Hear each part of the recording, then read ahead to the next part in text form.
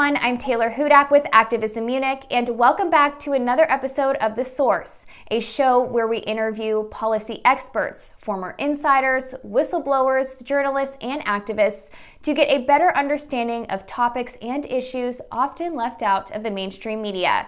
And today we welcome back a special guest, journalist Chris Hedges.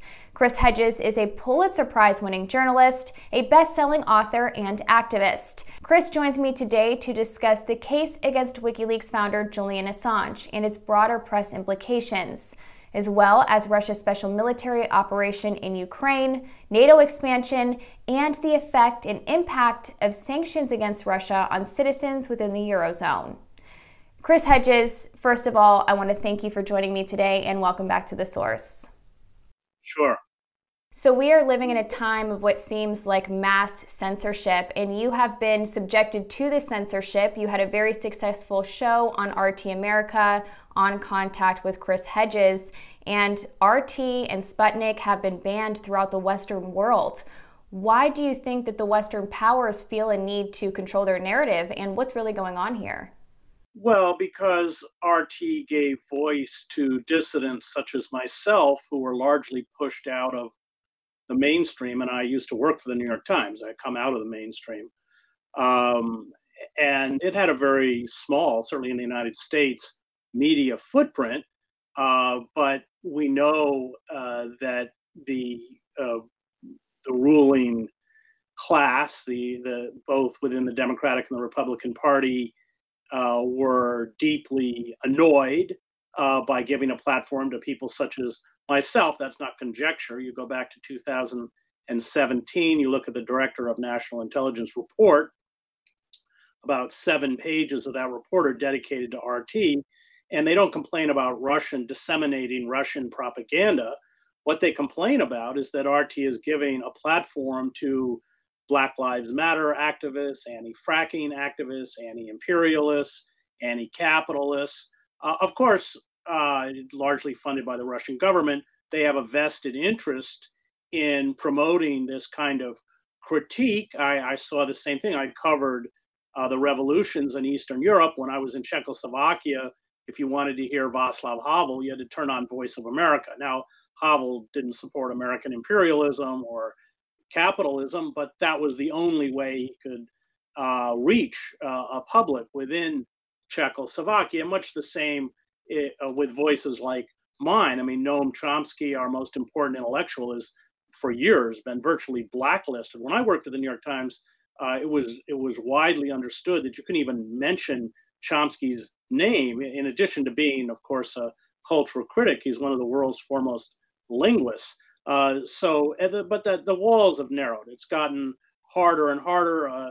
Just on the issue of Israel, I was the Middle East bureau chief for the New York Times. I speak Arabic. I spent 7 years in the Middle East. I'm a strong supporter of the boycott, divestment, and sanctions movement. That alone will see you pushed out of the mainstream. It saw my good friend Cornel West denied tenure at Harvard. The space, I mean, they've pushed us into this space. And then what they do is they demonize the space. But I think it shows how nervous they are that they see the need to essentially, in my case, 6 years of shows, remove them from YouTube and shut down RT. Not one of those shows had anything to do with Russia. There was not one show on Russia.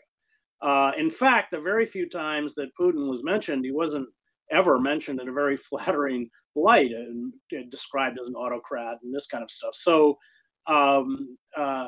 it's part of, you couple that with the kind of algorithms, the persecution of Julian Assange, our most important publisher. I mean, here you have an innocent man, a heroic figure in my mind, sitting in a high security prison in London because he exposed the crimes of empire.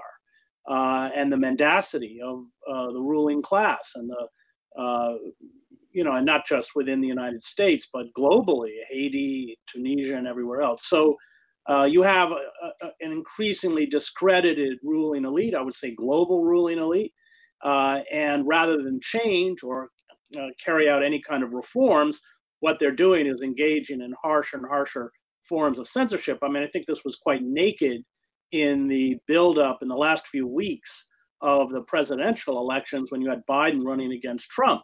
There you saw the contents of Hunter Biden's laptop exposed by the New York Post. The New York Post gets locked out of its own Twitter account. It is discredited on the mainstream media as being out of the Russian playbook. The New York Times called it disinformation. In fact, we know that everything on that laptop was accurate, was in fact came from Hunter Biden. And then, of course, in Silicon Valley, so we don't know because it's dark money, but significant amounts of money, probably hundreds of millions of dollars, were pumped into the Biden campaign, largely in terms of negative advertising against Trump. The quid pro quo, of course, is that the Democrats, that alliance with Silicon Valley means they won't break up their media empires. They're kind of lock on digital social media platforms. And then, of course, what did they do after the election is they removed Trump from his Twitter account, from the rest of social media, which I opposed. There's a clip with me on Amy Goodman's show, Democracy Now!, opposing it because these are opaque entities. We know nothing about them. They know everything about us. We don't want to hand them that power of censorship because, of course, they're also bonded, especially to the deep state, the intelligence community, and the Democratic Party. Little did I know that a few weeks later I would be a victim of that. So, I mean, my shows were very wonky. It was kind of, public. If we had a functioning public broadcasting system, it's what you would see. Almost authors, biographies of Susan Sontag, or I did a show on the 100th anniversary of the publication of James Joyce's Ulysses with Sam Slode, who was the professor of Joyce professor at Trinity College Dublin. I mean, I just want to, before I finish, that show used to be on Telesewer, and then Telesewer imploded with the collapse of the Venezuelan economy, and then the shift to right-wing governments in countries like Argentina. They didn't want to fund it anymore, and then RT just picked it up and rebranded it. So it was always the head of RT America used to call it my intellectual show. It was the kind of show that public broadcasting would put on at, I don't know, 1 a.m. or something. And that's what's so that, I didn't violate the community standards of YouTube at all. But it was just that it was disseminated by RT, and because I gave a voice to fierce critics of American society, American imperialism. I did a lot of shows, of course, on Julian Assange. I know Julian was one of 6 people invited to his wedding. Then, of course, when we got to Belmarsh, they wouldn't let us in. So that's the real reason. And I think if you go back and look at the 2017 Director of National Intelligence report, they're quite upfront about why people like me got cut out. While we are on the subject of media freedom, censorship, and press freedoms, let's talk about Julian Assange and his case. Just last week, UK Home Secretary Priti Patel approved the extradition order, which means that Julian Assange is one step closer to facing extradition to the United States. What is your perspective on this case, and how do you see this case moving forward? Well, he's been railroaded. I mean, it's judicial pantomime. I've sat in on some of the hearings in London and then monitored others online during the pandemic. So, I've followed hours of court proceedings. It is judicial farce. I mean, on innumerable points, beginning the fact that he never committed a crime. What he did, he was a publisher. He didn't actually like Daniel Ellsberg. He didn't actually steal the documents or to publish them. He was provided this material. Like any publisher, and a lot of this stuff, of course, especially back in 2010, this was all picked up by major newspapers and news organizations, El País, The Guardian, Der Spiegel, the New York Times, but he, he's the most important publisher of our generation, hands down. He's done more to expose the inner workings of power than any other journalist or publisher alive. And they're going to make him pay for it. But the way they have had to deform basic law is quite staggering. For instance, UC Global, the Spanish security firm, was filming all of his meetings with his attorneys and providing them to the United States which on top of it was considering assassinating him and kidnapping him. I mean, that alone invalidates the trial because it eviscerates attorney-client privilege. It's really quite staggering how the UK has essentially decided to engage in this judicial pantomime. I mean, those of us who have followed the case since it began understand that he's being railroaded. We don't have much hope. We're going to fight it. But now he gets to appeal on other points and goes back. It's a kind of strange and convoluted. It goes back. These were not trials, by the way. They were all hearings. It goes back to the lower court. So that's probably another year of legal wrangling. But it seems pretty clear that the UK is working in collaboration with the Biden administration to extradite him. And then, of course, the end result, when he's found guilty, is that even to possess classified material will become a criminalized offense. I mean, let's remember, he's not a U.S. citizen. WikiLeaks is not a U.S.-based publication. And yet he's being charged under the American Espionage Act. I mean, that itself is a tautology. I mean, it make any sense. But what it does is shut down any kind of serious investigation into the mechanisms of power. I just want to say, as a reporter for the New York Times, I possessed and published classified material. And so it's quite ominous in terms of our ability to hold power accountable. This case could really potentially criminalize standard and normal journalistic activity.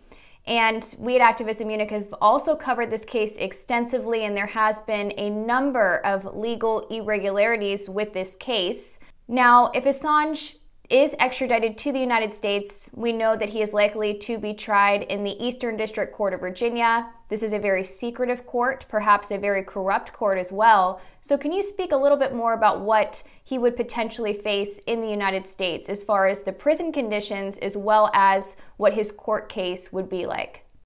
Well, this is another legal anomaly because he was Judge Vanessa Baretzer decided to halt the extradition process because, first, Julian is in very poor physical and psychological health. He suffered a small stroke. He has been hallucinating. They found a razor in his cell under his socks, banging his head against the wall. I mean, it's quite distressing, the kinds of things, as anybody, I mean, would break down after 10 years of this kind of persecution, 7, of course, in the Ecuadorian embassy, and then now in this high security prison where he's held in isolation. So then what happened was the U.S. provided quote unquote assurances, they have no legal validity, in a diplomatic note, and that saw the high court agree to the extradition. But in that note, they said that those assurances would be given so long as Julian didn't violate any rules. I'm paraphrasing, I remember the exact language, which is ridiculous because the moment he steps foot in the cell, I teach in a prison. I mean, it's a totalitarian system. They are able to do whatever they want. I mean, they said in the note they wouldn't hold him in Florence, Colorado in the Supermax prison there pre-trial. Well, I mean, this is another feint because nobody is held pre-trial in Florence, ADX. I mean, it's just, it's the absurdity of it. There's no question what they'll do to him. They said they wouldn't use SAMs. These are special administrative measures, but just complete isolation. You can't even communicate often with your lawyers, certainly with anyone else, which breaks you down. That's what they did to Fahad Hashmi, who was a graduate student in London. They brought him back, and by the time after 23 months of this treatment, they brought him into the courtroom as a case I covered, and he was just a zombie. He didn't even know where he was. So that's the goal. That's what they will do.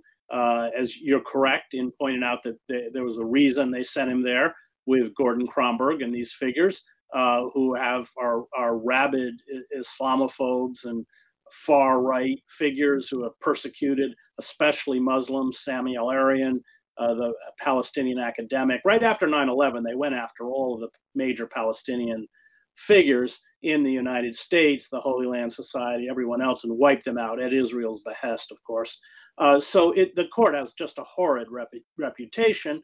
That's when they hauled in Chelsea Manning, because what they really want is to get Manning to collaborate with them and say that there was collusion between Manning and Julian to extract the material that was leaked to him, and that it then becomes a criminal offense they can use against Julian. Manning, to her credit, has refused to do that, but Cromber, they threw her in jail. There was another suicide attempt.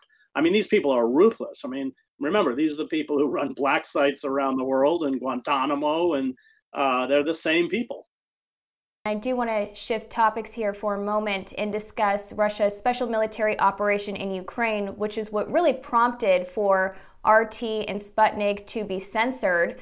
So what would you say the average person doesn't really know about this conflict in Ukraine? So I was in Eastern Europe in 1989, covering the revolutions, as I mentioned. I was acutely aware that assurances were given to Gorbachev that NATO would not be expanded beyond the unified borders of Germany. In fact, of course, we all thought NATO had been rendered obsolete. NATO was ostensibly formed, I believe, in 1948 to halt, or 49, I can't remember, to halt Soviet expansion into Central and Eastern Europe. It shows you how naive we were, that peace dividend and everything else. And then there was a long, over many years, provocation. I mean, I think there's now 14 countries in NATO. The only reason you do it is, I think, one, to enrich the arms industry, because you convert Soviet bloc military equipment to be compatible with NATO equipment. That's and then, of course, I think the United States, Washington, saw after the collapse of the Soviet Union that they were prostrate and could really do what they want. So there's no question that Russia was provoked. I don't think it's a military operation. I think it's a criminal war of aggression. I mean, under post-Nuremberg laws, and of course, it's what we did in Iraq, which was a criminal war of aggression with probably even less raison d'etre than Moscow has. I mean, Moscow was clearly baited, but in the end, they pulled the trigger, which in many ways is what people in Washington wanted. So that historical process, I mean, Clinton had promised Moscow with the expansion of NATO that there wouldn't be the stationing of NATO troops in these countries. I mean, and now I think there's 100,000. There's a missile base in Poland that's about 100 miles from the Russian border. I mean, if this would happen to the United States, we would all be apoplectic along the borders of Mexico or Canada or anywhere else. So I don't defend the war. I've been very critical of the war itself, but I've also been critical of the arms shipments that have gone into Ukraine, because this is fueling a conflict, which is what they want. They want to lure, or they effectively have, I think, lured Russia into the Ukraine, and then you get a long war of attrition, which is going to destroy. The people are going to bleed, or the Ukrainians. I mean, it'll destroy Ukraine, but it will weaken Russia. This is the goal, in the same way that Russia, or the old Soviet Union, was weakened by the invasion and occupation of Afghanistan. That's what's happening. That's why we're seeing such staggering figures. In terms of the United States now is $55 billion worth of weaponry and assistance. That's $130 million a day. And then you've got Germany talking about it already, I think, has doubled its defense budget. Now it's going to be 2% of GDP, which will make Germany the third largest military power in the world after the United States and China. Russian military, by the way, is pretty small. But these neocons who are in the Biden administration, they have long kind of stoked conflicts with both Russia and China for endless and perpetual war. It feeds the militarists, the Pentagon. We spend more on our military than the next 9 countries combined, including Russia and China. And of course, it's hollowing the country. There are domestic costs to that, because it's hollowing the country out from the inside. Our infrastructure, we don't have any high-speed trains, and the trains we do have, I mean, I take the train often on the Northeast corridor between New York and Washington. You can't have, on so whole sections of the track, you can't even walk down the aisle because It's not even. It's constantly breaking down, and the roads, the bridges, and then the social programs, and we really, the government, and both Republican and Democrat, have been captured by these really nefarious forces embodied in figures like Victoria Nuland. Victoria Nuland works in the Biden administration. She used to be Dick Cheney's chief foreign policy advisor. There's the State Department, Blinken is another one. These people have long advocated this very aggressive posture, and I think it comes from the fact that China is overtaking the United States in terms of an economic powerhouse, and the U.S. just can't let go of this, kind of divine right they feel they have for global hegemony, and the only instrument they have left to try and exercise that hegemony is the military, which is why you see provocations in the South China Sea. Why you see the alliance with Taiwan. I mean, it's really a dangerous situation, and they're very cavalier about the fact that they are challenging nuclear states. I mean, the Robert Kagan, who's one of these neocons, just wrote a piece in I think it was Foreign Affairs, saying, "Well, don't worry, Putin won't use the bomb." It's just these, they're Dr. Strangeloves. They've been with us for a very long time. I dealt with them all the way back in Central America in the 80s because I covered the war in El Salvador. Kagan was working with Elliot Abrams in the State Department, and their whole job was to discredit everything we as reporters were reporting in countries like Guatemala, El Salvador, Nicaragua, or anywhere else. And it's a non-reality based belief system. It's it's a very simplistic, almost childish view of the world. Everybody they fight is the new Hitler, whether it's Saddam Hussein or Putin. Any kind of diplomacy is the Munich moment of appeasement. But of course, they stay where they are, and they have the power they have because they're funded by the arms industry, all their think tanks, and that's why they're always on TV. I mean, on the Middle East, I have far more experience than they do in the Middle East.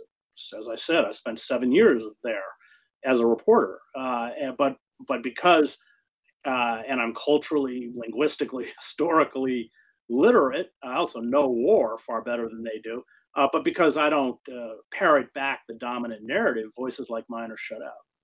Do you see Russia surpassing the United States in the Western world after this conflict comes to an end? Because if we look at the sanctions that have been placed on Russia, they have really backfired, and this especially happened when Russian President Vladimir Putin made the decision to sell Russian gas against rubles. This really increased the value of the ruble against the US dollar and also the euro. So what are the implications looking ahead when it comes to the economy? Well, the Russian economy isn't that strong. It's rich in natural resources, but it's not rich in manufacturing. But what you've done is build an alliance with China. Now, which again, the entire Cold War effort by the West was to avoid an alliance with China and Russia to maintain that Sino-Soviet split. So, ironically, what they've done, I think that's why figures like Kissinger have been so critical of what's happening in Ukraine, is you built an alliance. You built an alliance with a country like Russia, which is rich in natural resources, and then which China needs, and then China, which is now rapidly becoming the dominant manufacturing center in the globe, which we also mentioned India. I mean, India is also buying oil from Russia. I mean, all sorts of states are just not playing the game. So yes, that in that sense, it has backfired. I think what I find so distressing, and they've been quite upfront about it, is that the sanctions are really have one intent, and that's to remove Putin. That's it. And they're going to punish Russia in their ideas to get rid of Putin. Well, it didn't work too well in Venezuela. Juan Guaido, they still, ridiculously call the president of. So I don't know that it's going to work. I don't think it's going to work. And there's no going back. I mean, it's very hard, given the kind of rhetoric and the kind of policies that have been implemented against Russia, to ever rebuild a relationship. But what you're seeing is the acceleration of a multipolar world Of course, the death blow, and China and Russia are acutely aware of this, is destroying the SWIFT system. This is where because the dollar is the reserve currency largely, and because the international transfer of money is through SWIFT, and the U.S. controls it, this inflates the value of the dollar.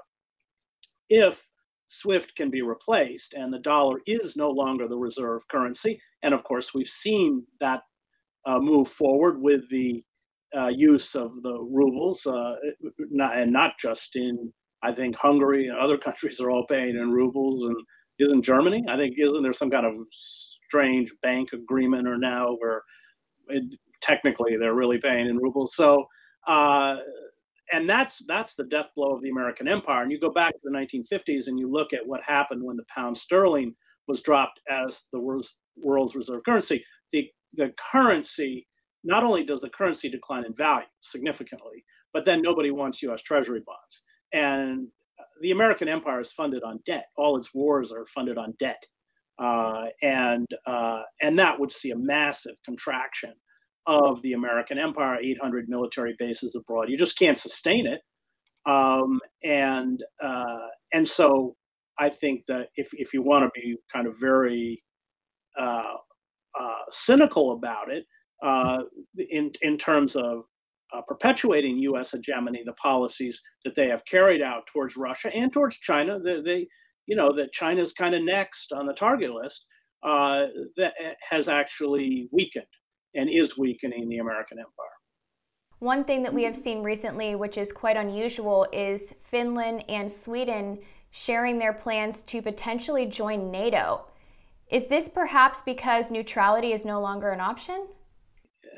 I mean, neutrality should be the option. I mean, Ukraine should be a neutral country. That would make sense in a geopolitical world. Russia has every reason, because of historical trauma, to want countries on its border to be neutral. It was invaded 3 times in the 20th century. World War I, of course, and then in World War II, and with 2 times in the 20th, and then go back to the 19th with Napoleon. So 3 times. Sorry. So there is historical trauma there, which is legitimate, and that is the great tragedy. Ukraine should have. I mean, what people forget is the Ukraine had already become a de facto NATO country, given that I think we had 150 military advisors in there. They were already getting significant arms before this flood of arms came in, and that's the tragedy. It was unnecessary. And it not only was unnecessary, but for those of us who worked in Eastern Europe, it was completely predictable. And it shouldn't have happened. I mean, the real tragedy, if you go back to '89 again, is that Gorbachev, Yeltsin, and I think in the early years of Putin, they really wanted to build a kind of security alliance with Europe and the United States. They did not want to be antagonistic. That era was over. But of course, if you are a militarist in the United States, you need an enemy. And if you don't have one, you'll create one. And that's kind of what happened. I do want to go back to a discussion on sanctions, which have historically been really harmful to the people in these countries who have been placed under these sanctions. It's really an act of war. But as I mentioned earlier, the sanctions coming from the EU placed onto Russia have come to the detriment of citizens within these European countries, and in Germany in particular. The price of gas and the cost to heat one's house come the winter could be extremely high. This is going to have a really negative effect on the citizens within the Eurozone. So isn't it true, though, that the governments, say the German government in particular, has a duty to the German people who will unfortunately be impacted by these sanctions? And why implement these sanctions just to please the United States? Well, we know what the United States is trying to do. You can't talk about war if you don't talk about markets. And the United States wants Europe to buy its oil and natural gas at prices which are going to be far higher than Russia. That's what's going on. And that's probably what will happen. And if the German people have to pay higher costs, for energy because they're buying it from the United States. That's very good for the United States, which is why they did it. Is this a sustainable model to follow? No, we're flirting with nuclear holocaust. It's absolutely insane. It's as if the world is being ruled by Dr. Strangeloves. It's nuts. There's an article I wrote. You can go to chrishedges.substack.com. There's several articles on Ukraine and the war, but there's one called The Pimps of War. I've dealt with these people my entire career, starting in El Salvador, going through the Middle East. I covered the war in Yugoslavia. I was in Sarajevo during the war.